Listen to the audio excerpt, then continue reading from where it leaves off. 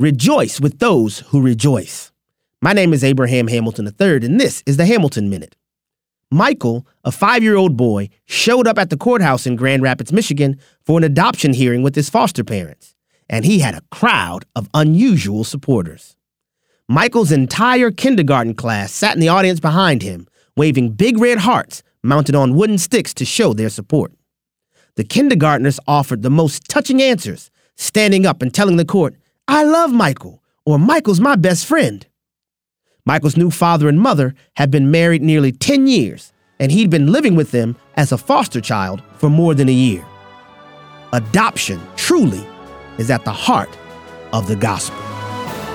Listen each weekday from 5 to 6 p.m. Central for the Hamilton Corner, or visit the podcast page at afr.net for more from Abraham Hamilton III, Public Policy Analyst for the American Family Association.